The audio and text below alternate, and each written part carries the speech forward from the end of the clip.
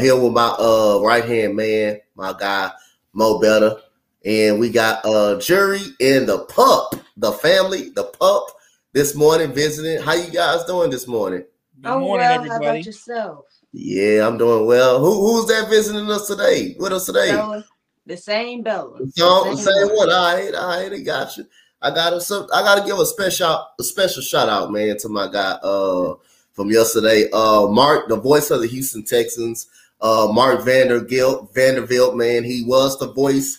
He is the voice of the Houston Texans. If you guys don't know that, they gave a shout out to the Empire Sports Network yesterday on the video with me. If y'all haven't seen the video that I did post in the group chat or post on Twitter, on Instagram, or Facebook, that is the voice of the Houston Texans right there. So it was an honor to get a video with him and him shouting out the Empire Sports Network for us, man. So I'm very blessed to be at saw him at training camp yesterday. He been there all week. He been there all 3 days. So it was a blessing to get to meet him. Shout out to Mo and Will from stepping in for me, covering for me while I was going to watch the Texans at training camp practice. So let's go, guys. Let's get right into it. So we got some little bit of a issue in Commanders land right now. We got Eric Bieniemy. NFL, we got the Commanders. Players are concerned about Eric Bieniemy intensity. Bo, give me your thoughts upon the players being concerned about Eric Bieniemy. I feel like they have to understand that Eric Bieniemy also he's coaching for his coaching career, right? He's looking for his first head coaching job, so I think he's trying to establish himself and pushing them not a bad thing. Eric Bieniemy is encouraging competition. He's trying to get these guys to play at a high level. And how do you sharpen yourself for the preseason, for the regular season? How do you compete for a roster spot? You work. You put in that work in practice. You put in that work in training camp. So I've never really heard football players or any players complain about the intensity of a coach. Usually that's a good thing. So look, I don't have a problem with Eric Bieniemy's intensity. I would say for the players, they need to get on the same page. Some of these guys are playing for their football careers. Some of these guys are playing for roster spots. You might want to show that same coach the same effort that he's putting out there for you. So I think it's kind of strange that players would complain about the intensity of a coach. They know that the way it's set up, it looks like Eric Bieniemy at some point will be the heir apparent to Ron Rivera, right? So I understand where Eric Bieniemy is coming from. He's simply trying to establish himself, but I don't mind the intensity. Training camp is all about work. Yep. Jury, go ahead.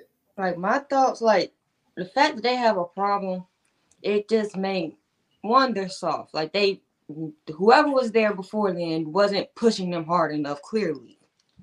2, the Commanders are trying to establish a winning culture with the new owner, new offensive coordinator, maybe new head coach. They're trying to establish the winning culture. So if you don't want to be pushed and you don't want to be pushed to the limit, you don't want to be competitive, you have a problem with intensity. I mean, of course, EB is coming from a winning culture in Kansas City. Exactly. They're trying to build it in Washington. They've been trying to do that for at least a decade now, but they're trying to build it. So it's like you have to kind of buy into what the coach is selling, especially if that coach has like 1 or 2 Super Bowls. And his intensity, you have to buy into it and quit being soft because you don't like people pushing you or yelling at you or coaching you hard. That's what I really don't like. It's like the intensity, it prepares you for what he's already seen that y'all haven't seen yet. So it's like, I don't know why I have a problem with people who complain about the intensity of something. Because it's like, do you want to be better or not? Right. And Joe, let me ask you this. Don't you think that those players would want to pick his brains? We're talking about a guy that came from a winning culture. They're trying to establish that.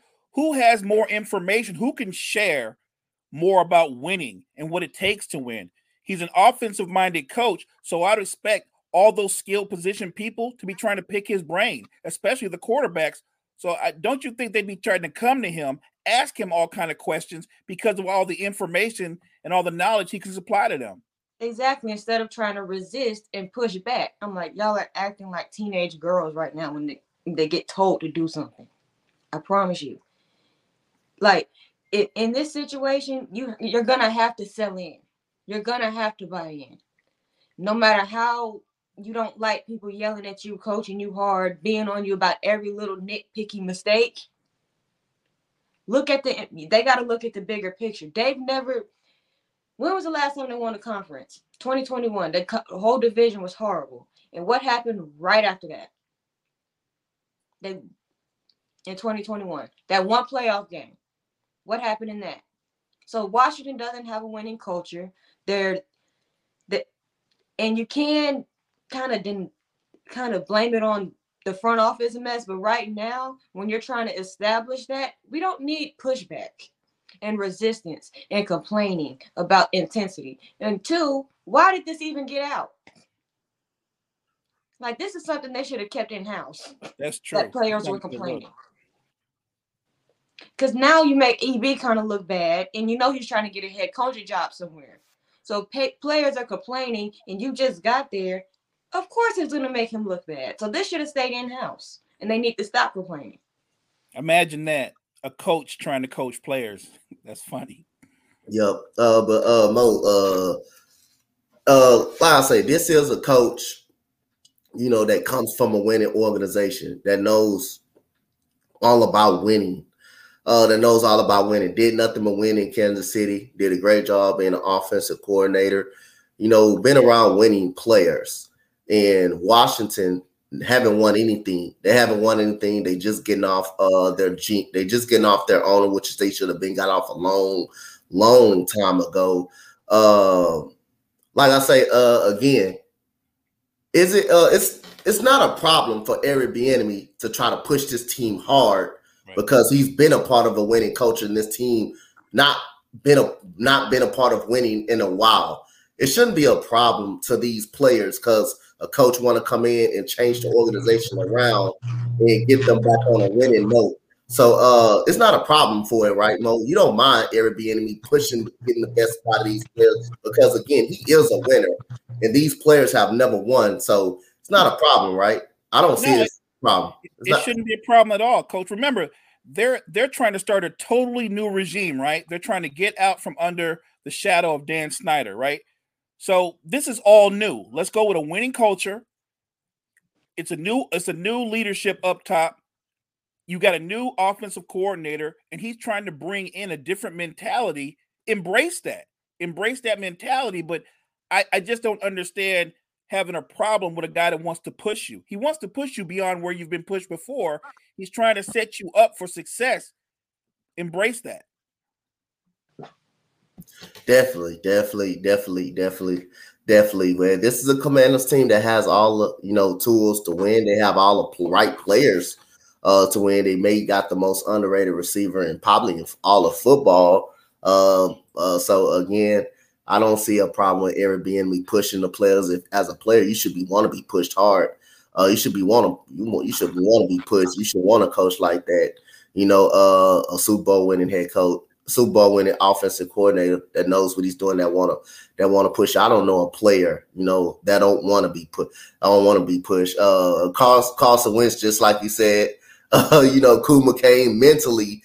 Wentz wasn't ready. Like after he lost that Super Bowl, he didn't lose the Super Bowl to Nick Foles, but after him seeing Nick Foles holding that trophy up, I think that really gave that dude. Really thought mentalness kicked in automatically for Carson Wentz. I thought he was actually mad that that seeing Nick Foles pretty much won that Super Bowl. I think he got to him mentally, and he wanted to be out. He actually wanted to be out there. So other than that, we got Jonathan Taylor.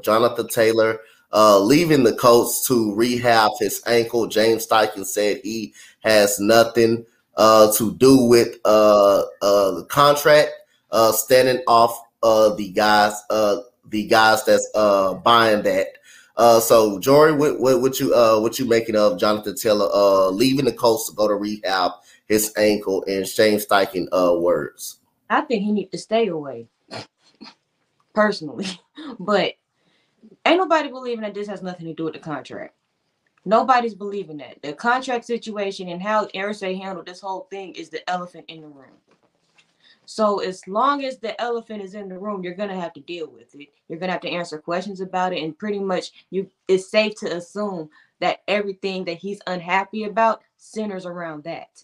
So yeah, I'm buying that he does have. I know he has an ankle injury, so I do think that he left to go rehab. But to say that him not having his money and him not getting his money, according to Irsay, doesn't have a role in why he left, that's just asinine, because it definitely does. And if I'm Jonathan Taylor, I'm staying 500 feet away from the facility in Irsay. I don't blame him. I'm gone too. I wouldn't want to come back either. Go ahead, Mo. So this feels more like a standoff, but I don't think it's a standoff that Jonathan Taylor can win. He can stay away, but at some point he's got to make a decision, because Irsay is the kind of owner. If you want to stay away, I'll keep you, put you on the physically unable to perform list, and have you sit for the season, and then turn around next year and franchise tag you again. That's the power the owners have over these running backs, is that Jonathan Taylor can rush for 2,000 yards this season, and I don't think he's going to get a raise. I think he would just get franchise tagged again. It's a sad state, but it's the reality of what we're dealing with, or at least what they're dealing with in terms of running backs. Again, talk to your union, talk to the PA. The PA is supposed to be fighting for you. They've got to find a way to negotiate a better situation for running backs, like maybe incentive-laden contracts, something to effect where they can get more money. Somebody suggested maybe paying them up front in that rookie year contract, which is really smart. Maybe that's the year that's where they get their money. If you think a guy's a franchise running back, when you draft him, the way Atlanta just drafted Bijan Robinson, maybe Bijan Robinson should get his money up front, and then you can negotiate on that second contract. So I think that Jonathan Taylor's trying to do a standoff. He can't win this, but I understand him taking that stance. I'm not saying the injury is fake, but going back and forth against the type of owner that he's dealing with, there's no way you can win that battle. Yep. Got you on that one. Shout out to everybody in the comment section. He said Bijan Robinson is the highest paid rookie. Yeah, NFL. Yep, that is crazy. But that dude could be something special though. That's not far fetched off. I agree 100%. That dude can be something special. That dude is actually a legit football player. So Kyle Andrews is in the building. Believe is that a Kyle Jets? That he's with the Jets. He's with Kyle. It's with the Jets. He's new. Shout out to y'all. Shout out to the big time Jets nation over there. So we have NBA. We have Paul Pierce. We have Paul Pierce, Dwayne Wade, and Paul Pierce debate. Who would win more titles? Paul Pierce with the Paul Pierce or Dwayne Wade with the Celtics. They basically debated who will win more. Who will win more? Go ahead, Mo. Get that. Who you think will win more? So you're switching Pierce out for Wade? Yep. Well, if you're switching Pierce out for prime Wade, I think the Celtics would have won at least 2 championships. I have nothing against Paul Pierce. I would say this: the chemistry between Pierce, Ray Allen, and Kevin Garnett, they were connected instantly. They had an instant chemistry. So it might be, I don't know if Wade is a more natural fit, but prime Dwayne Wade is a more dominant player. He's a more dominant player. Prime Dwayne Wade, from the gate, he's shooting 8 to 10 free throws because of his ability to attack the basket and put pressure on your defense. Not to mention his step back, his athleticism. Don't forget, D. Wade, in his prime, was also an elite defender, 3-time All-NBA defender. So if I'm choosing between the two, as much as I respect Pierce and his step-back jump shot and all the things that he did, a prime Dwayne Wade is more impactful than a prime Paul Pierce. Jury? Stop it. That's exactly where I went with it. That Dwayne, like if you look at it, even though the chemistry would probably be messed up for a little bit, but Dwayne Wade was a better player than Paul Pierce in his prime. So, and I know Paul Pierce started this debate all over again because he's bored and has nothing else better to do. But when you look at what they both did, because I was still like a little girl, but I remember when you look at what they both did, you can't sit here and tell me that if you put Paul Pierce on that Heat team without LeBron, because they won a championship without LeBron before LeBron got there. So if you put Paul Pierce on that Heat team, do you think they're winning that championship? I like what Jury just did. So switch them out. If you switch if you switch it out the other way, Dirk's a 2-time champion. Paul Pierce not doing what Dwayne Wade did. Exactly. He doesn't have that kind of quickness or athleticism to put that kind of pressure on the defense. If you switch them out, that's another ring for Dirk. That changes everything. So remember, the perception is Wade had Shaq. That wasn't the best version of Shaq. That was a good Shaq, not a dominant Shaq. In that finals, I believe Shaq only averaged like 13 points a game. They weren't doubling Shaq. That was the Shaq you can actually single cover. That was a mortal Shaq. So when people perceive Wade had Shaq, no, Shaq had Wade. So yeah, you had this is what I want. This is what I kind of want to get into right here. So Dwayne Wade, you know, and we gonna bring him up again in a state segment, but Dwayne Wade led shooting guards in block shots. He probably is the greatest shot block shooting guard that I've probably seen. The way he blocked his shots, the way he got up there on the defensive side of the ball, the way he was chasing shots down. And you're right, Mo. The dude was in the finals was relentless. That was a okay Shaq. That wasn't the greatest Shaq. You forgot you had Gary Payton on that team coming off the bench. Jason Williams. Them had got a lot of burn in that finals. Young Udonis Haslem on that team. That team was actually not a great team, but Dwayne Wade was the catalyst in the engine to make that team go. So we had a signing yesterday, and I should have sworn we talked about this the day before yesterday on the show. Mo, Anthony Barr is signing with the New Orleans Saints. Anthony Barr was visiting them the other day. He signed with the New Orleans Saints. How big of an impact Anthony Barr will make with the Saints? I think he'll make a solid impact. Look, it just shores up what they can do defensively. It gives them more depth. It also gives you a proven veteran. That Saints defense, that's still a top 3, top 5 defense at worst. You add an Anthony Barr who can slide right in and immediately have an impact. I think that just elevates that defense. Another veteran presence that can fit in, another leader, a guy that can be a leader in your locker room. This just adds more depth, more leadership to that roster. Again, looking at the Saints with that defense, they're asking Derek Carr to be good, not great. If he's good and he doesn't turn the ball over, they're winning that division. That is true. Go ahead, Jay.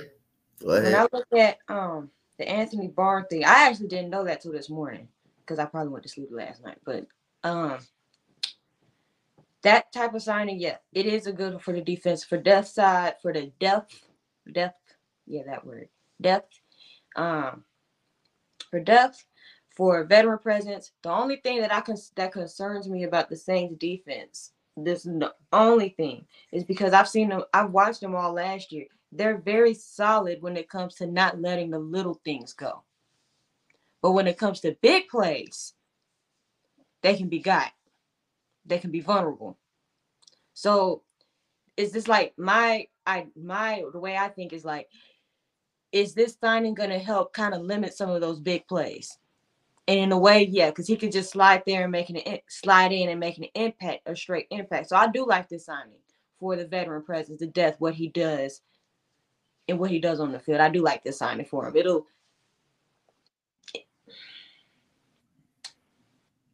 It'll reinforce an already stout defense in a way. Agreed. Yep, him and Demario Davis can be some type of special linebacking duo together. If Anthony Barr can be right, y'all already know Demario Davis is one of the best linebackers in the game of football. He plays Kyle. He plays a linebacker. Anthony Barr plays a linebacker. So you have this is an interesting one. Trea Young is disappointed because he was left off the USA team. Does he have a point of being disappointed because he was left off literally the USA team? He did say, I would have picked Steph, I would have picked Jalen Brunson, I would have picked Halliburton, and I would have picked probably picked Drew Holiday, but he's disappointed that he was left off the USA team. Does he got a point? No. He doesn't. Trea Young is probably one of the more talented players in the league, but if you look at his playing style, it's not really conducive to winning. And let's be clear. Olympic play is all about teamwork, right? It's all about doing the little things. That's not really Trea Young's MO. So as an individual talent, he's probably better than quite a few guys that are on there. But if you're trying to win and you're trying to create some type of team chemistry, camaraderie, I don't think Trea Young is a natural fit. Trea Young is one of those guys that his game is about him and not about team. So him being left off, that shouldn't have come as shock to him. Now, to me, him being left off should have motivated him. It should motivate him for this season going forward. But if you look at the guys that they chose, Halliburton is a more natural playmaker. Brunson's a natural leader. Drew Holiday is a leader and an elite defender. Steph is the greatest shooter alive. Who are you going to leave off the team? There's nobody that they put on the team that you would trade out for Trea Young. So if he's offended, I don't know why he would be. I would have selected all those guys as well. Trea Young is an incredible talent, but him being left off the team, it's a good call. Look at the roster top to bottom. Who are you going to switch out for him? Nobody. Exactly. And that's the point. I don't me personally, I don't understand why I get why he would be upset because he feels like he deserves a spot. But when you look at Trea Young, and there's the reason why the city of Atlanta's turning on him. He complains too dang on much. He complains too much. I got a whole list of things that he needs to focus on instead of trying to focus on Team USA. You need to work on that spotty shooting that you got, that lackluster defense, being uncoachable, and being less selfish. That's what gets you on Team USA. What you're doing is nothing but help run the organization into a ground. Focus on the task at hand, which is trying to get the city of Atlanta a basketball championship, which won't happen for a long time. That's the task at hand, not Team USA. The way Trea plays and the way Mo broke it down, like the roster, you have some of the best people in their type of category in the league on that roster. What is the best at Trea doing other than hitting a shot and shrugging his shoulders? Absolutely nothing. So why is he going on and griping about him being left off of Team USA when he said it himself?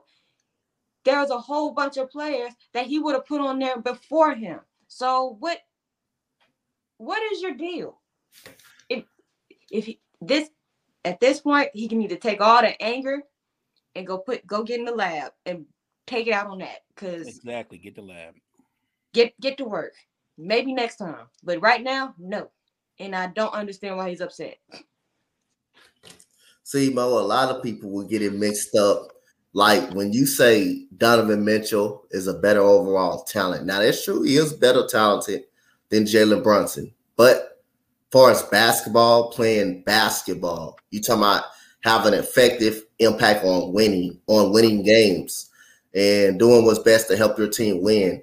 I think when people get that mixed up, I think you're basically saying that Donovan Mitchell is better talented overall. But as far as basketball, Jalen Brunson may be a little bit more better for us playing basketball the right way, playing it the right way. I look at Trea Young. Yes, that he's a better talent than Jalen Brunson. Jalen Brunson, for us winning, playing basketball, he's a better basketball player. Basketball player. When I talk about, I'm not saying he's Jamal Murray is a better talent than him, because he's not. Basketball. You see what just happened. How much of an impact when he was off Denver, when he was off the Denver Nuggets, and the impact when he's on the Denver Nuggets. Like the narrative for the Joker, his two best players wasn't playing, and they were a first round exit. Jamal Murray, he gets them both back. You know what they are? They ta-da! They in the championship and win in the finals. They in the finals and win in the finals. So Mo, again, explain to the people what are you saying? Just like I'm trying to say about Jamal Murray, what are you saying? What give the people a narrative of when you say Donovan Mitchell is more talented than Brunson, but Brunson is a better basketball, because I believe a lot of people will get that kind of misconstrued or mixed up. So let everybody know. Well, first of all, yes, Donovan Mitchell is one of the more explosive players in basketball, but he's a volume scorer. And I don't know that he actually makes his teammates better. He's a terrific individual talent. But if you're trying to win games and do the little things, set picks, go to the floor, set guys up, penetrate, kick to your teammates, take charges, leadership, Jalen Brunson might not be a highlight reel, but he's a better basketball player. That's what I try to explain to people. There are a lot of guys with highlight reels, but I'm talking about who's a better basketball player. Jalen Brunson is a better basketball player than Trea Young. He doesn't put up Trea Young numbers, but he's a better basketball player. If you're trying to win, you want a Jalen Brunson on your team. If you're trying to make Sports Center and see highlights, then you want Trea Young. It just depends on what you want to do.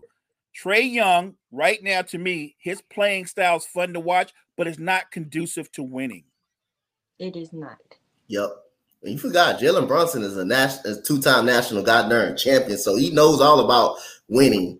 Yeah, we can say it's college, but he knows about winning. He has been successful everywhere he's played in college. He has been a two-time national champion. Trea Young, his only year being used to winning is the COVID year that he actually won and took his team to the Eastern Conference Finals. And a lot of people do think that was a fluke. That was a fluke as well. I don't take too much consideration in it being a fluke, because, hey, you made it. You made it. You did what you had to do to make it. You came up short against a better overall Bucks team, but that was a team that really had no business getting past the 76ers. That just shows you really how not so well, how fraudulent really the Sixers were. How fraudulent they really are. If you can't beat you could beat the Atlanta Hawks. That just basically showed you how fraudulent they really are. That was a series that they actually supposed to lose, that they should have probably lost. But other than that, Trea Young is disappointed the way he was left off the team, and he should have been left off. He should have been left off the team. So he'll be all right. He'll be fine. Right. He'll be fine. So this is an interesting, man. I just found, I find things like this, but no, I didn't find things like this. Key found it yesterday. Shout out to Key. So Minnesota has two young star powers. Who will win MVP first, Jerry? Who will get this MVP first? Anthony Edwards or Justin Jefferson? Look, the way you look at it, Anthony Edwards will have, because he plays in Minnesota and they're not very good, he'd have to do a whole lot to get just an ounce of MVP consideration. And if you look at it over in the Viking side, Justin Jefferson got to deal with Kirk Cousins, who may or may not play well after 1 o'clock. So when you think about it that way, I would give, because I really don't trust Rudy Gobert and Karl Anthony Towns together and the rest of that team minus Anthony Edwards. I'll just go ahead and say that Justin Jefferson has a better chance to win an MVP, in spite of Kirk Cousins being on or off and not showing up past 1:30. I just told y'all stop calling this man Carl Anthony Towns. This man's name is not Carl Anthony Towns. It's Mr. No Show. Mr. No Show. Yeah, Mr. No Show. There we go. You can't forget the name. Can't forget the name. Mr. No Show. That's the man's new nickname. But just in case everybody don't know who that is, Carl Anthony Towns is Mr. No Show. Because you know why? Because he don't show up in the goddamn playoffs and when it matters the most for his team. So I just gave him that name. His name is now Mr. No Show. Mr. No Show. There we go. Go ahead, Drew. Go ahead. I said, but he can show up behind a camera and run his mouth. Oh, yeah. He could. That's the only thing he could. That's the only thing he could do. So go ahead, Mo. Who will win the MVP first? Who will get it first? It might be a heavier lift, but I think it's I think it's Anthony Edwards. The thing about the NBA is that it's always highlighted that it's a stars league. It's a superstars league.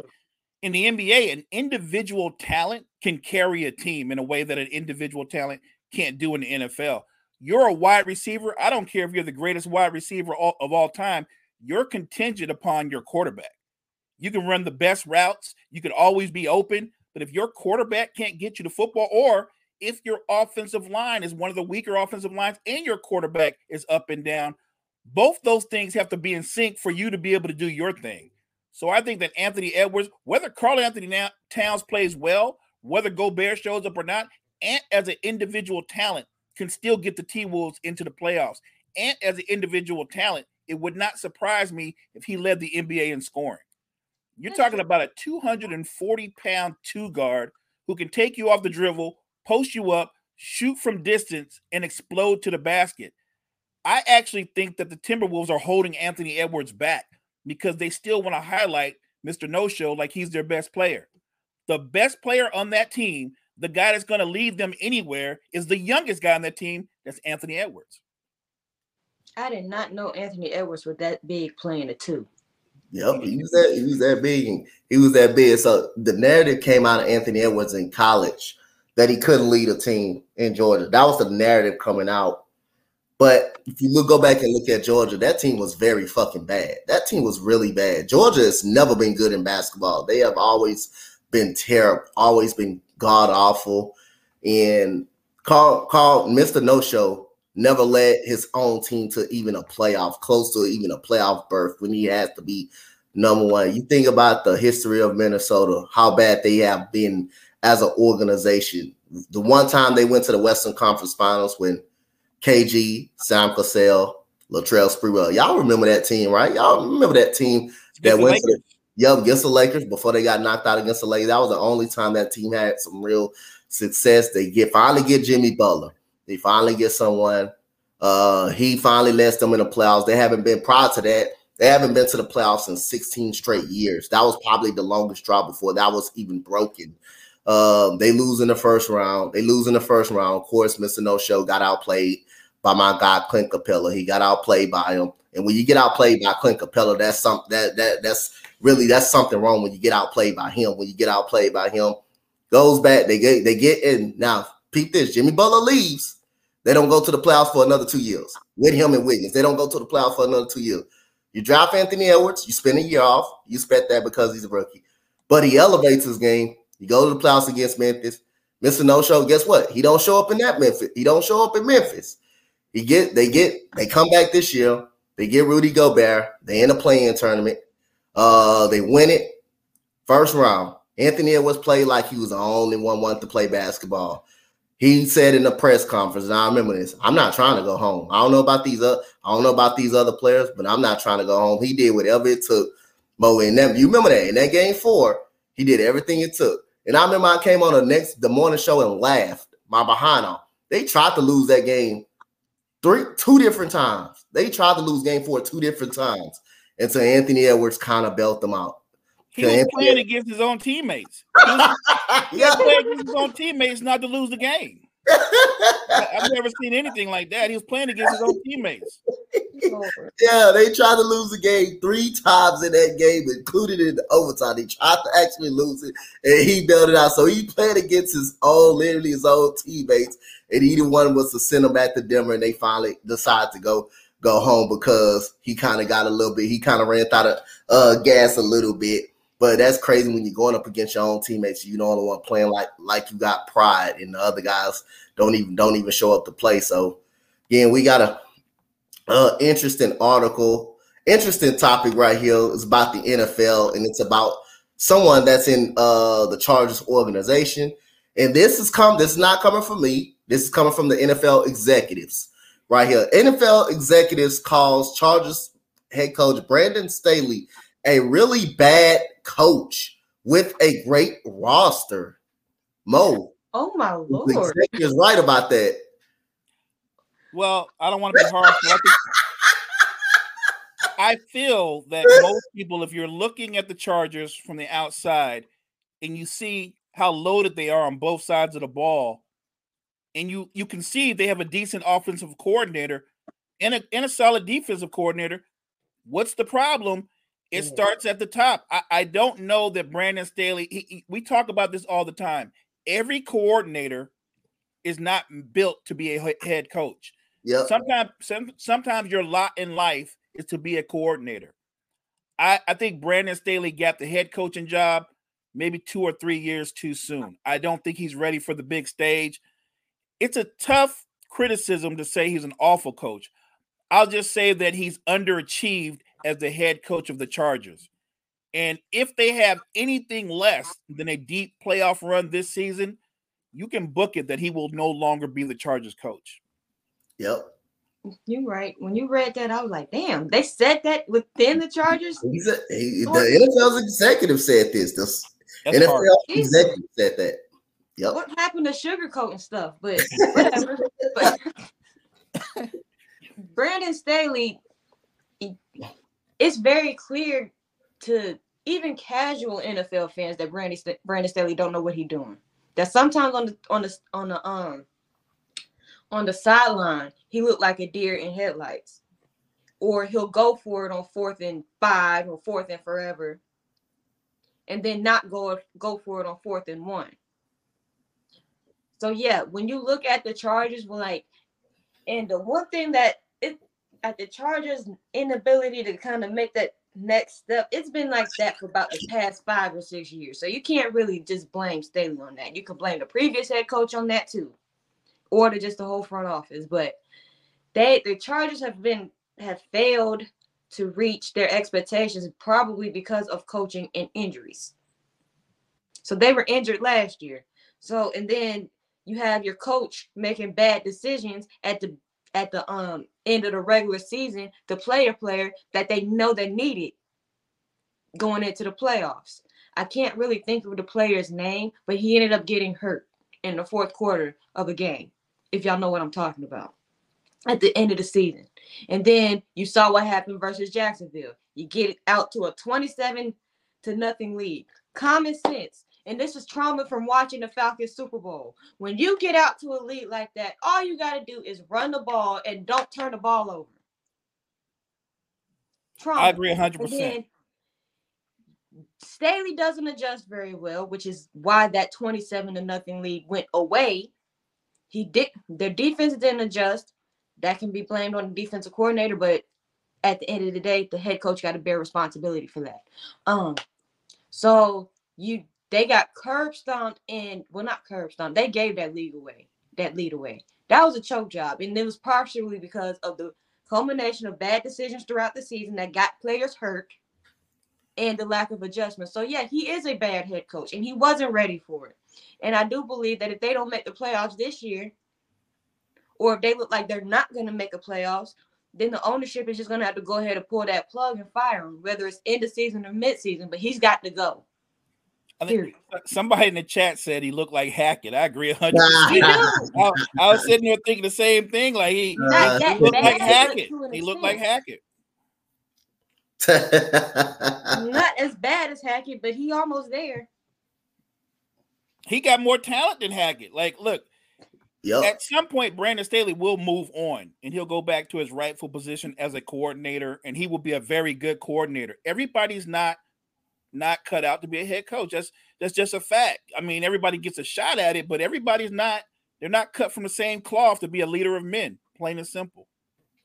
Gotcha. So we got an interesting one right here that I'm looking at. So the best trios in the NBA. So I want y'all to pick which one is probably that y'all will go with the best trio. I know what number one is already. Go ahead. Anthony Edwards, Mr. No Show, and Gobert. Nah, I'm playing.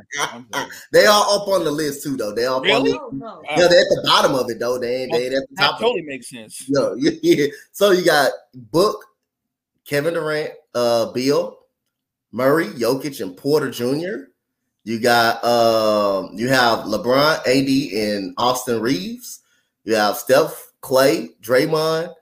You have Tatum, Brown, Porzingis. You have Russell. You have Russell Westbrook, George, Kawhi. You have Monk, Fox, and Sabonis. Bam. You have Jimmy. You have Jimmy Two Shoes. You have Adebayo, and you have Tyler Hero. You have Morant. You have Jaren Jackson Jr. You have my goddamn guy. Man, this is my guy, Desmond Bain. That's my dude, man. That is my guy right there. And you have, you already know, at the bottom, at the basement, you have Anthony Edwards, Mr. No Show, and you have AKA French Fry. If y'all don't know who French Fry is, Rudy Gobert. That's key. That's key favorite word. So who do y'all rank the best? Freddie already said Reeves running AD. You know what he gonna say, but go ahead. Who you got, Mo? Who you got? So I love my Lakers. You represent your squad, top to bottom. But the best threesome is the world champs. The best threesome is the world champs. They've got the belt. They're walking around with the belt right now. And look, nobody, and I mean nobody, runs a two-man game better than Jokic and Murray. Nobody stopped their two-man game throughout the regular season, throughout the playoffs. There is no answer for that because the problem is when they run a two-man game, both of them can shoot with range. So it's pick and roll or it's pick and pop with either the screener or the guy turning the corner. They're both great passers. If you jump Murray coming off the screen, Jokic dives to the basket. If you jump the Joker, Murray will cut back door and he'll make you famous and bang on you. Yep. Then you've got Michael Porter Jr., who every year he gets a little bit better. And if he can stay healthy, he is the perfect third option. Michael Porter Jr. every night is a threat to give you 18 to 20 a night. He's become a much better rebounder, a solid defender. He's the perfect number three. The funny thing is when I look at the Nuggets, I would say they have a combination three. So Michael Porter Jr. is the third option in terms of offense. But the third option to me that nobody talks about enough is Aaron Gordon. Aaron Gordon will give you 16 and he'll shut down somebody's men. So to me, it's no question right now, walking around with the belts, the best three is the world champions. You can look at the group in Phoenix, Book, KD, and Beal. The problem with those three, none of them play defense. Ain't nobody guarding nobody. Nobody's guarding nobody. I love KD. And KD used to be able to defend solidly, but since the injuries, he can't move laterally like he used to. So if you get KD in space, somebody's going to blow right past him. Beal's not a good defender, never been a good defender. Book at least tries, but he's not a good defender. Who's going to play defense on Phoenix? Because at some point, them jump shots will not fall. So who's going to play defense? It ain't DeAndre Ayton, I know that. And that's another thing. You got a guy that his biggest gripe is he wants a bigger role. So what do? They bring in Bradley Beal. Now he's got an even smaller role. So are you going to motivate Ayton to play defense more by making him the fourth option? I doubt it. They look good on paper. And if you're a fan of NBA 2K, I'd pick the Suns. But in real life, there's no way that's the best trio because you have to be able to play both ends of the floor, and they don't do that. Mo, you almost made Freddie jump up in here by not saying the Lakers. You almost made Freddie jump. I know Freddie is somewhere having a fever pitch. I know. J-Dub, who your trio right now? I was going to say Denver, but you took my point, so I'm going to try to pivot. But when you look at some of these groups, like you said, the Suns, they don't play defense, and they don't have depth, so there's that. And then you look at the Warriors. The Warriors, they're still a good duo, but their time in the window has definitely passed, and they've done nothing. Like if you You could have switched out Draymond with somebody a little bit bigger, and Stephen Clay would have been able to pick it up. Even though I haven't seen what I like to see from Clay in about 2 to 3 years, but that's because of injuries. And then you go to the Lakers. I like my Lakers. I'm a Lakers fan. So I like what my Lakers bring to the table, but as far as being the best trio, my bad, trio, you got to give it to Denver because Minnesota isn't close. Like you said, the Suns don't play defense. The Clippers can't stay healthy, and even when they do stay healthy, that's not a good fit. That won't be a good fit for Russell Westbrook for very long because one, he needs the ball, and then you have Paul George and Kawhi. That's not going to work for very long at a high level. Well, they're not going to play that much because they can't stay healthy. I don't think they play more than 60 games together. If that. If they get 60 games out of them, that's a great season for the Clippers. That's a great season because that is rare. And then you think about the other teams. Like, I like what the Celtics do, but I need to see what they can do with Kristaps because they gave up Marcus Smart, which is a proven commodity for somebody who I have forgotten about over in Washington and KP. And I mean Kristaps Porzingis. That's a great point. You can't just generate chemistry out of thin air. So that looks good, that three together, but I don't know for sure that that's going to work. What you did is you enhanced your offensive versatility because now you got a big who can stretch the floor and give Tatum and Brown more space to work with.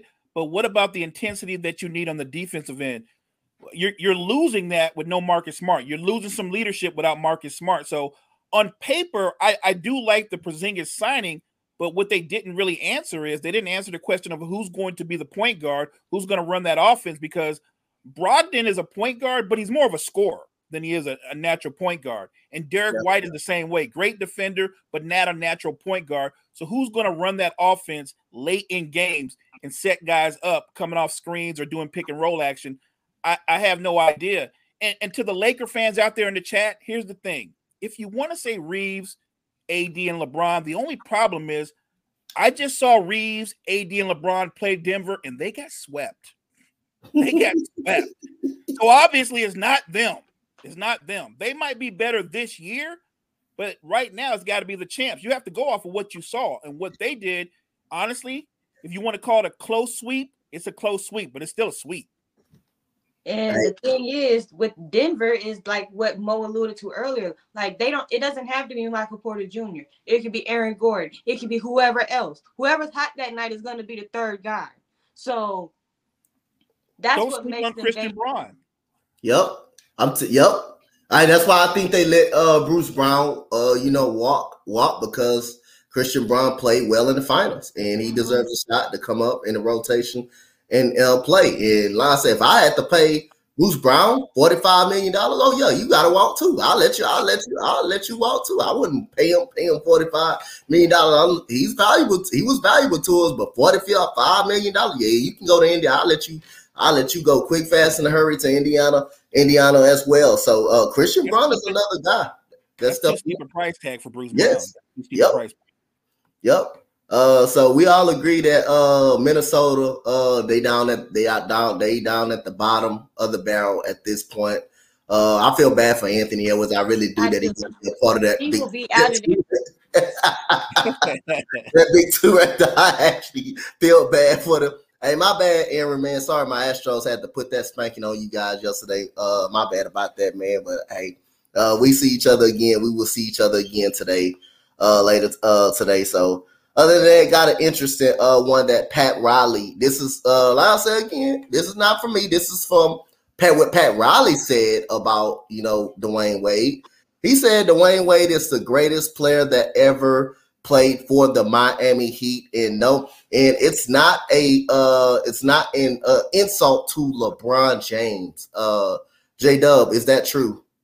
You can argue about that, but that is true because what would you think about what Dwayne Wade was doing in Miami before LeBron got there? So much attention is in the Miami years is when they had the big three with Chris Bosh and LeBron James and Dwayne Wade. But they're not forgetting what happened before then, how good Miami was before then. Even after LeBron left, they were still pretty decent with Dwayne Wade. Even though after that, Dwayne Wade decided to become a travel journeyman around the NBA instead of just hanging it up. Like, I knew he should have, but that's neither here or there. But you can argue that he has a point that Dwayne Wade is one of the best Heat players of all time. One of the best. He was a pretty good defender. He's a good scorer. And what he does with a valuable team around him without LeBron, because they had that championship with Shaq, and Shaq was being carried, if we're being completely honest, because Shaq was not that guy when they won that championship in Miami without LeBron. And when you think about the championship that they did win with him, Dwayne Wade had a big part in that. So yeah, he is one of the best Heat players in history, and I can't argue with the owner about that one. Gotcha. So Mo, and one more thing I want to get to Mo again. Every time we talk about the Lakers, I'm gonna immediately think about what you said about Jackson Hayes. Yeah. So if you want to get, people think I don't like this kid because that's but it is the truth of what he is. Mo, like I say, he probably played in all of those games, but he was DMP'd on most of the games. Yeah, when he does play, he does get you 7 points per game, but most of his games be DMPs, what shows you he's not really as good as you really think, a good a helper as you really think. that just lets you know that Willie Green knows he just runs up and down the damn floor. Willie Green can run up and down the floor. My damn Chihuahua could run up and down the floor. She do that every day. Like what? Up and down the hallway. He fit. Like I said, he fit as hell. He fit. So, Mo, is it true what Pat Riley saying Dwayne Wade is the greatest Miami Heat that he's ever played? When you look at the Miami Heat players, you have Tim Hardaway, you do have Lonzo Mourning, a part of the Heat, but is Pat Riley right about Dwayne Wade being the greatest Heat player that in the franchise? He is to me, in my opinion. Look, Tim Hardaway was terrific in Miami, but the best version of Tim Hardaway was in Golden State. That was the best version. That was before the injury. That was when he was lightning quick, blowing by people. Nobody could stay in front of him. The Tim Hardaway in Miami mostly operated in a half-court set. He was a different player. He was more of a jump shooter. Alonzo Mourning is probably the hardest working player in the history of basketball. Like, he worked himself into a Hall of Fame career, worked himself into being an all-star, all-NBA defensive player. So he's a great all-time Heat. But in terms of impact, remember, Wade brought them their first championship. There's only one first. And what Dwayne Wade did in that finals against the Mavs, coming back and dominating in that series by himself, completely. People forget, that was an old Heat team. Shaq was on the other side of his prime. Jason Williams was in his 30s.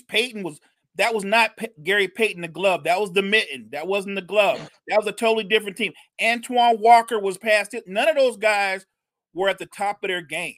Mourning was in his. That was an older team. The only guy that got big minutes that wasn't older was Udonis Haslem, and he guarded Dirk and did a solid job that series. But Dwayne Wade carried that team. And I know a lot of people talk about what did he do after that finals. People should remember this. The year before LeBron came, Dwayne Wade, I think he led them to almost 50 wins. See? He averaged over 30 points a game. The second leading scorer on that Heat team was Haslem, and he averaged 13 points a game. Think about that. They had no scoring. They didn't have no firepower. It was Dwayne Wade by himself. I'll never forget the series. It was Dwayne Wade, the Heat, and it was versus the Hawks. That was Joe Johnson, obviously Al Horford and Josh Smith. No, it was the Jeff Teague Hawks. It was the Jeff Teague Hawks. I remember that. With Millsap, they had Kyle Korver and all those. The point is, though, Wade almost took those guys out by himself before they beat him. Dwayne Wade is the greatest Miami Heat player. That's an accurate statement. And on a side note, if you know Pat Riley, it's kind of a shot. It's kind of a shot. It is a shot. Y'all know Pat can be kind of petty.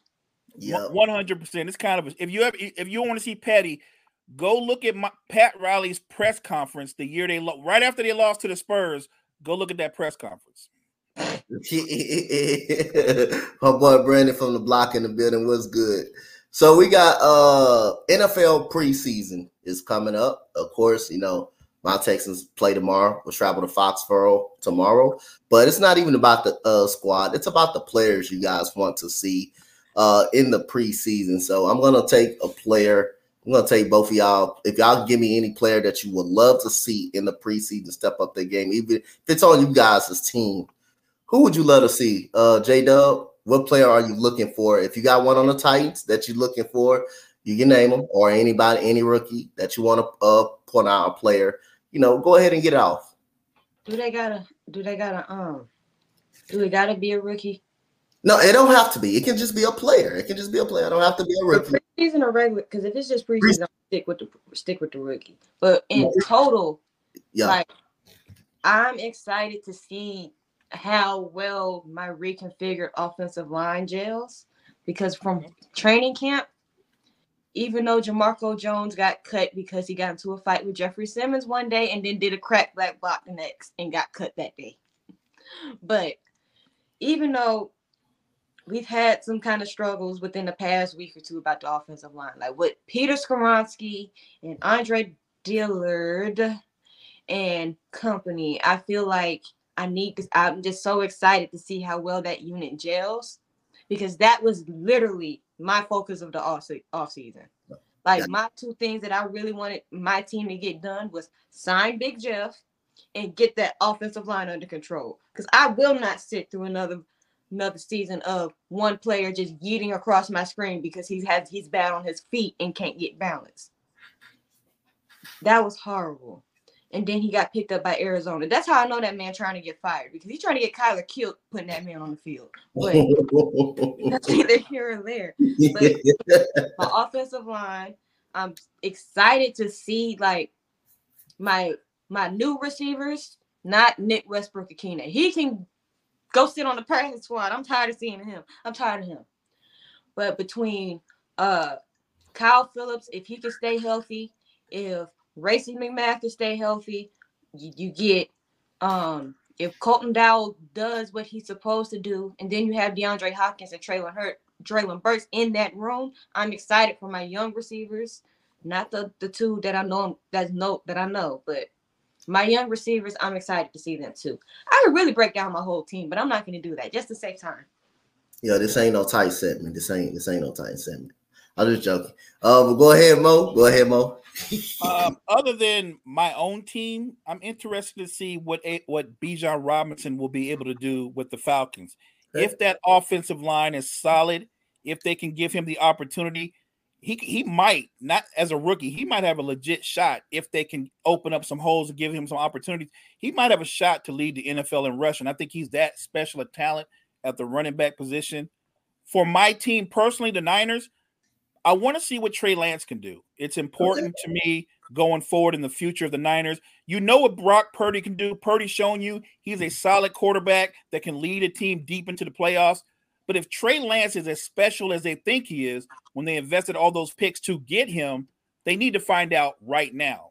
I want to see if Trey Lance can push Brock Purdy for that starting position, because if he can, he would add another dimension to that offense. I feel like the Niners are going to win one way or another, because if he can't overtake Purdy, Brock Purdy's already shown you what he can do. So I'm good with Brock Purdy, but they invested so much in Trey Lance. I feel like this is a big year for him in his future going forward. Yep. And Brandon from the block said JSN for the Seahawks as a Seahawks fan. Speaking of those Seahawks, I can't wait to see a certain player, but I'm going to get to one player on Houston in a minute, but I got multiple players. I can't wait to see Devin Witherspoon play for the Seattle Seahawks, the cornerback that was drafted. If y'all don't know, haven't seen Devin Witherspoon in Illinois, this guy can flat out play football. He's very physical. He can hit. Like the combination of him and Tyreek Woolen being at the cornerback position. Devin Weatherspoon is physical, can definitely cover. Cannot wait to see him play in the preseason at that cornerback spot. And Mo, for your 49ers, man, hey, I love Jair Brown, the safety out of Penn State. Love that guy to death, man. That guy's going to be really something special. He's going to be really, really, really good. He's a really great safety. You guys got someone that will come up and thump, and you guys got someone that can cover the leverage and the out there at the safety position. So for the Houston Texans, it's not really well, I want to see it, but again, this is a shot for CJ Stroud to lock up the quarterback competition, to put an end to this quarterback competition tomorrow night. If he can have a great showing in Foxborough, he's basically got to have a great performance. He's basically outplayed Davis Mills. I call him Lone Neck Mills. So basically, so it's an opportunity for you to go ahead and put this quarterback competition to rest. What a great performance. He thought he was going out on the field. He thought he was actually going out on the field for the last. They was kicking field goals, doing hurry up like a 2-minute drill, getting off the field. They would complete a pass, get off the field. They were basically doing situational football at practice. And he actually heard me when I did say this. I said, "Now don't go your behind out there on that field. You come back on this sideline." And CJ, he thought he was going in, and the coach pointed at CJ Stroud to say, "Go in." But another team is the quarterback situation of the Tampa Bay Buccaneers between Kyle Trask and Baker Mayfield. Can y'all guess who leads training camp in interceptions? If you can guess who leads. Baker Mayfield. Baker Mayfield. That go your answer right there. If you can't beat out Kyle Trask, something is actually you need to be a backup for the rest of your career. If you can't beat out Kyle Trask as a starting quarterback, you need to be the backup for the rest of your remaining career if you can't go out here and beat this man out in a quarterback competition. So Jerry, you had something to say? Yeah, I did. Go ahead. More about Baker Mayfield in a second, but a few players that I just thought about that I'm really excited to see. One is partially because I'm a Bama fan, so I love to see all of my Bama boys kind of succeed in the league. But I'm really excited to see Will Anderson, even though I have to see him twice a year. But I'm really excited to see him, though. Jordan Battle, he went to Cincinnati. I love him. Jahmyr Gibbs. Was there not to love about Mr. Gibbs? When he transferred to Bama, I loved him. And then, of course, Bryce. But when it comes down to the whole Kyle Trask, Baker Mayfield thing, if Baker Mayfield cannot beat out Kyle Trask, who hasn't played a game in what? Man, I played go ahead and sit on the couch. That's the only thing he needs to back up on is the couch. If he cannot beat out Kyle Trask. Because I'm like, bro. And then it's like, the way you think about it, like, what a fall from grace. You were a number 1 overall pick. I mean, you were average then, but people were so enamored in Baker Mayfield being a number 1 overall pick, they didn't see it. But with Baker, I knew this was going to happen. I'm like, he's an average quarterback. There's nothing that he does that can really elevate. He needs so much help. Like, this is how I know he was average. You need a good running game. You pray that your defense stand on his head, and you pray that your receivers can catch. He doesn't develop anything. He doesn't develop any receivers. He's a good rah-rah leader, but as far as a leading quarterback, he's average at that. So if he can't beat out Kyle Trask in limiting the interceptions, when it comes to game time, you know it's going to look a whole lot worse. We've seen Baker throw good games, and we've seen Baker throw games where he throws 3 picks and fumbles at least twice. So if he can't beat out Trask, he needs to retire. Definitely. Again, I'll give you an update on your boy Will Anderson. He is unblockable in practice right now. But the only person that could block him, though, is Laremy Tunsil. Of course, Laremy Tunsil is top two offensive lineman in football. So that's the only person that can actually block him. Nobody else can actually block him. And he put on a lot of muscle. He's 260 pounds right now. So he bulked up a little bit. He put on a lot of muscle, but Laremy Tunsil was the only person that I've seen that can actually block him. Nobody else could do nothing with that dude. Nobody else could actually do nothing nothing with him in practice. Nobody else. That for a fact. Dominant. He's actually pretty. He actually been pretty killing it. So we do have feel like we did touch upon this topic. Steph it has multiple GOATs in the NBA. Steph Curry says. Jerry, what you say to that? He has multiple GOATs in the NBA. It depends on how you think about it. It depends on how you think about it, because it's like if you break it down, like who's the GOAT at 3-point shooting? Oh, that's Curry. Who's the all-around GOAT? That starts a fight, because it's going to be between Michael Jordan and LeBron. That starts a fight right there. Who's the best defensive player? You could say Dennis. You could say a whole bunch of other people. So yeah, there are multiple GOATs. It just depends on how you really look at it, because of like how I break things down. If I have a 3-point, my best point guard of all time, that's a category in itself. Like the way you break it down, like the way you break things down, like yeah, there's multiple GOATs, because everybody can't fit under one umbrella, if that makes sense. So I agree with him in that sense. No. So I think if he's saying it in that context, yeah, there's who's the greatest small forward of all time, the greatest power forward, center, point guard, 2 guard, greatest shooter. That would be him. There could be multiple GOATs that way. I think the greatest defensive player outside of Bill Russell, who I didn't get to see play, for me would be Hakeem Olajuwon. That would be my greatest defensive player. But in that way, there could be multiple GOATs. But when you put everybody together, the reason why you call an individual the GOAT is because that guy, that particular player, encompasses everything, right? So it's scoring, it's defense. Like in the NBA, you got to get stops. You got to be able to score. So LeBron is a great scorer. I know the narrative is that the thing he does best is pass, but that's not true. The thing he does best is score. It's always been the thing he did best. He's just a willing passer. He's a scorer who's a willing passer. If you average 20 shots a game for your career, you're not a pass-first player. You're a scorer. It's what he does best. I give him credit for that. Michael Jordan was a scorer who passed the ball, but he scored first. That's what he thought first. That was his mentality. But it's funny because LeBron has this label of pass first. He averages 7.5 assists a game. The guy that's known for just being a scorer averages over 5.5 assists a game. It's kind of funny because that's it. The biggest gap between the guy that's known for being a pass first guy and the guy that's known for being a scorer is 2 assists a game. That's it. Yep. I'm just saying there's perception and then there's reality. There's reality.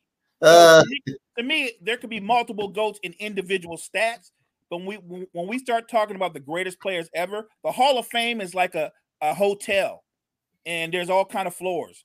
But when you get to the penthouse, you're going to find Magic Johnson, Hakeem Olajuwon, Tim Duncan. You're going to find Kobe Bryant, Michael Jordan, and LeBron James, people of that nature. Mm-hmm. When we have that conversation, we are going to start breaking down their careers, their stats, their highs and lows, and saying who is the greatest of all time. So I don't agree with Steph. I think there can be a greatest shooter, a greatest defender, but greatest player, I think that's one guy. Yep. All right. So Mo, you got your boxer? I'm not doing an individual boxer, coach, because the last show you got me hyped because you brought up the idea of a boxing show. Gotcha. And I think that might become a reality. I'm not sure, but if it does, I don't want to give up too much of the material here because we can start doing it there. But so I started thinking about great heavyweights through history. I just want we'll get to that segment. I got the last topic. Just hold that segment right there. Okay. I know it's gonna be something good, but this is the last one before you get to that segment. But we do got a boxing show coming up with Kyle and with Jordan, Kyle, and them all together. So we will get more into the boxing, but hold that's gonna be good. But rank these players 1 through 4. So you got Rockets McGrady, but I'm gonna say at their best. The best McGrady was Orlando McGrady. Yeah. The best. So you have Iverson, you have Kobe, James Harden. Best was with the Rockets. You already know that. T-Mac, he's in the Rockets jersey in his prime, but I'm putting him at his best, which is Orlando. 1 through 4. Rank these players. People are going to disagree, but if it were up to me, so number 1's easy. That's Kobe. Yep. At their best. I would actually have McGrady number 2. At his best. At his peak. Yep. The controversy becomes with Harden and Iverson. I'm going to go with Iverson because he's iconic. His impact on the league, it's still being felt now. If you want to go statistically, it's Harden by a landslide. But I'm going to pick Iverson at 3 and then Harden at 4. All right, J-Dub. Look, so Kobe at number 1 is off rip. I remember that. Now, I don't remember Tracy McGrady at all. Maybe I'm not old enough for that. No, that's fine. If ain't no wrong with it. His career was cut short. Yeah, it was cut short. I don't remember Tracy McGrady like that. Maybe I was like 2 or 3, but I remember Kobe. Yeah. I remember that one. So my number 1 would have to be Kobe off rip. And then AI, well, when I'm just gonna remove Tracy from this list because I don't remember, so I can't tell you about that. I can tell you a little bit about Iverson and I can tell you about Harden personally. But I personally would have Iverson over Harden. So 1, 2, 3. I would have Iverson then Harden. But statistically, you would have Harden then Iverson. But just the impact on the court and just the Iverson is an icon. Like, I started wearing cornrows because Iverson started wearing cornrows. That's the point. Yep. Iverson got to be number 2 for what he did as far as a culture and as far as for basketball. Like, they were still wearing the little short shorts before Iverson got in. So I'm like, Iverson got to be number 2, and then Harden pick 3. Gotcha. So I got the same one as Mo. You got Kobe. McGrady at his best at Orlando was just literally unreal, unguardable. Think some of that Orlando, him being in Orlando kind of burnt him out a little bit, and he started having injuries because he had to do so much. It felt like he was just the only one on the damn team that can actually at least do something in Orlando. Then you got Iverson, then you got James Harden. So Mo, go ahead and end the show off with it on a high note. So on a high note, I really want to just talk about some of the great modern day heavyweights. Let's call this like a prequel to the boxing show, right? Because I'm kind of psyched for that. Let's do it. But for me, he's one of my favorite. He's actually my favorite boxer. I think Evander Holyfield is one of the most underrated boxers in the history of boxing. Career record 44 and 10 losses. To be fair, 7 of those losses came well after his prime. Yeah. Evander is a classic example of a great fighter fighting well beyond his prime. But if you're a fan of an action fighter, a guy that comes straight ahead, who puts together not 2 and 3 punch combinations, but 8, 10 punch combinations, that's Evander Holyfield. Some of his greatest wars, I would say this, the 2 fights with Riddick Bowe, followed by the 2 fights with Lennox Lewis, I think that took everything out of him. He was never the same fighter. Those were 2. If you want to see 2 fights, or 4 fights actually, where both fighters are tested, their wills, their mentality, their hearts, go see Evander Holyfield versus Riddick Bowe. Go see Evander Holyfield versus Lennox Lewis. Even when he lost, Evander Holyfield had me psyched. He's fighting against guys that are 25, 30 pounds heavier than him, 3 or 4 inches taller than him. And he's just a warrior, a great warrior. Then I started to think about Muhammad Ali. And I don't think people appreciate why we call him the greatest. It's for what he did in the ring. It's also what he did outside the ring. Muhammad Ali protesting the war cost him 4 years of his prime. People forget about that we only saw a little bit of Muhammad Ali's prime. He did not fight for 4 years. He comes back and he faces George Foreman, who George Foreman at the time, coach, was basically the Mike Tyson of that era.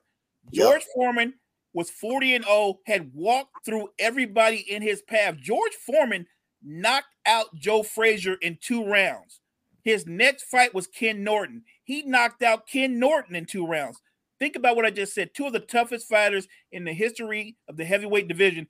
George Foreman knocked them out, put them to sleep in 2 rounds. faced Muhammad Ali in Zaire in Africa. Yep. And Muhammad Ali introduced the rope-a-dope style, let George Foreman punch himself out, and then Muhammad Ali dominated him and took him out in round 8. There are so many great heavyweights. And here's the funny thing about George Foreman. He lost the championship to Ali, turned around and rematched Joe Frazier at the age of 27, knocked Joe Frazier out in round 5 of that rematch. He was on pace for a rematch with Ali. A lot of people don't know this. When he fought an unknown guy named Jimmy Young. Jimmy Young beat George Foreman in a unanimous decision. He just dominated him in a way that nobody had really dominated George Foreman since Ali. After that loss, George Foreman immediately retired. Didn't come back to boxing for 11 years. Comes back to boxing, ends up winning the title at age 45 against Michael Moore. Yep. So I'm just looking at some of the great fighters. Lennox Lewis was not the most exciting fighter, but he was an efficient, powerful jabber who can fight on the inside. I'm doing this kind of like as a prelude to the boxing show. So I don't want to give up too much. I will say this. When you look at the great heavyweights of all time, when you look at not just their records, but the impact they had inside and outside the ring, look at his overall record. That's why Muhammad Ali is known as the greatest. Not just for what he did in the ring, but what he did outside the ring.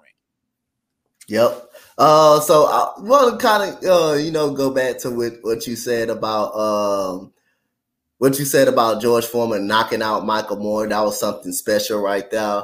This man in a workout was pushing a goddamn, what you call that, a truck, a car or something like that. He was so strong. He was pushing, he had something on his ribs, and he was just moving a whole truck, man. That showed you how strong this guy was. And Michael Moore was outboxing him the whole fight. He finally say, I can take a punch from George Foreman.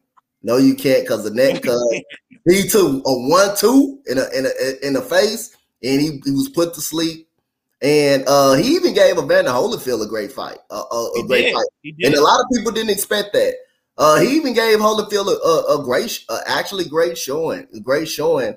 Holyfield actually struggled, with George Foreman, and Holyfield took too many big shots.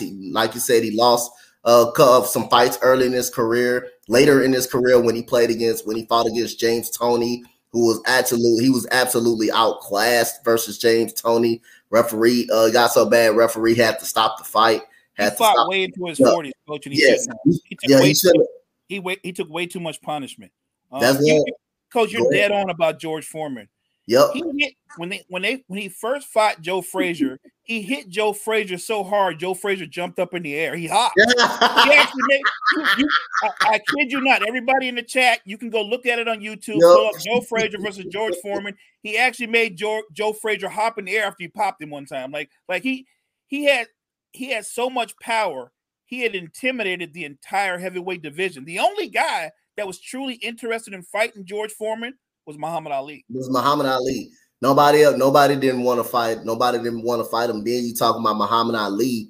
He fought 2 fighters that everybody was actually scared of. Sonny Liston didn't nobody want to fight. They were scared of him. Everybody was scared of him, and he was the only one to get in the ring and to knock him out. And they tried to cheat in that fight. Muhammad Ali was blind. They blinded him. They put something on Sonny Liston's gloves. They put something in his glove, and he was holding it. When he was holding Muhammad Ali, his glove, you can see his glove literally doing this to Ali eye, and he got inside of Ali eye thanks to the trainer, because it got to the point, it got so bad Ali wanted to quit in that fight. He was telling his trainer he couldn't see, and his trainer was wiping his eyes. And every time he comes to the corner, but when he finally got that vision back, it was all over for Sonny Liston. Sonny Liston went back. He took a beating so bad. The last 2 rounds, Sonny Liston went to the seat. He sat down.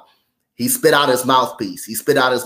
I don't. When you spit out the mouthpiece, you pretty much don't want anymore. Lennox Lewis was one of the few undisputed world champions. Mike Tyson was the first undisputed world champion, pretty much. Lennox Lewis held it all the way to the 2000s. I would really love to see Lennox Lewis and Bo fought at that point of time where they could have fought, but it seemed like Bo avoided Lennox Lewis a little bit by throwing the belt in the trash. He kind of avoided it a little bit. But Lennox Lewis held it all the way into the 2000s. He did get knocked out by Sheen Rodman taking a punch by the on catching, getting caught on the ropes by Rodman. He comes back. He avenges that loss by knocking out Rodman brutally, hits him with a 1-2, and he felt his back of the head bounced hard up on the canvas. That was two good fights right there. And after that, Rodman was no more the same after that last fight. But you got to give credit to Emmanuel Stewart. He was a hell of a trainer. Great trainer. Trained Oliver McCall. But I know you remember that. The one that knocked out Lennox Lewis the first time. You know what? I remember before the fight was Oliver McCall pacing back and forth crying. Like, I think this dude's crazy. This dude must be crazy. He was crying before the fight, pacing back and forth. And then when the bell rang, he cleaned Lennox Lewis' clock. Yep. He caught him with that punch. He caught him with a sneaky punch, and it just happened to knock him out. But like I said, we got more for you guys. We got a boxing show. Me, Mo, Jordan, and Kyle, Dylan. We got a boxing show coming up. MMA is also some UFC up and down, but me and Mo as boxing guys, we're gonna be talking about a lot about boxing history and the landscape of boxing today and what fights we're gonna want to see in the near future. Go ahead, J-Dub. I was going to say, I did not know as much about George Foreman because all I know George Foreman is from that ding dang on grill that I had. Yeah, right. I've just learned so much about George Foreman. Like, my mom would say he had a punch, but the way y'all described it was like, I just learned a whole lot. So thanks for that. Yeah. All I knew him was from the grill. I think a lot of people know him from the grill. No, north from the grill, the commercials and stuff like that. But in the ring, the dude had one of the hardest punches in boxing. If you talking about hitting someone so hard to pick you up off your feet so hard, and then he gets back up.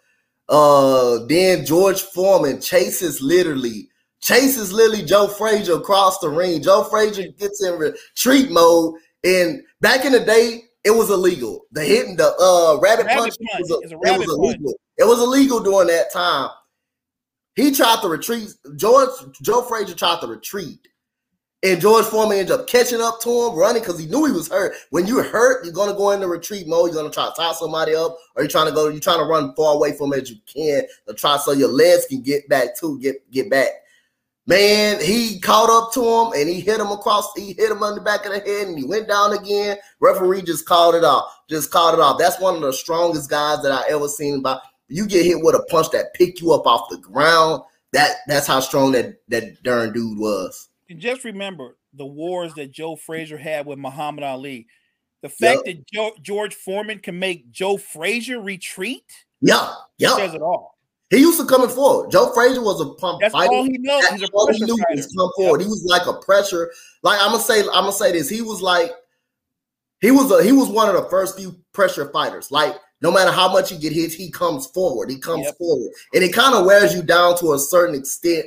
And you kind of get tired. You're like, I'm hitting this man with everything I got, and he's still able to come forward. It was like, say for instance, I don't want to make this comparison. Sean Porter in the era. He had to change his boxing style, and he changed it to more of a pressure fighter.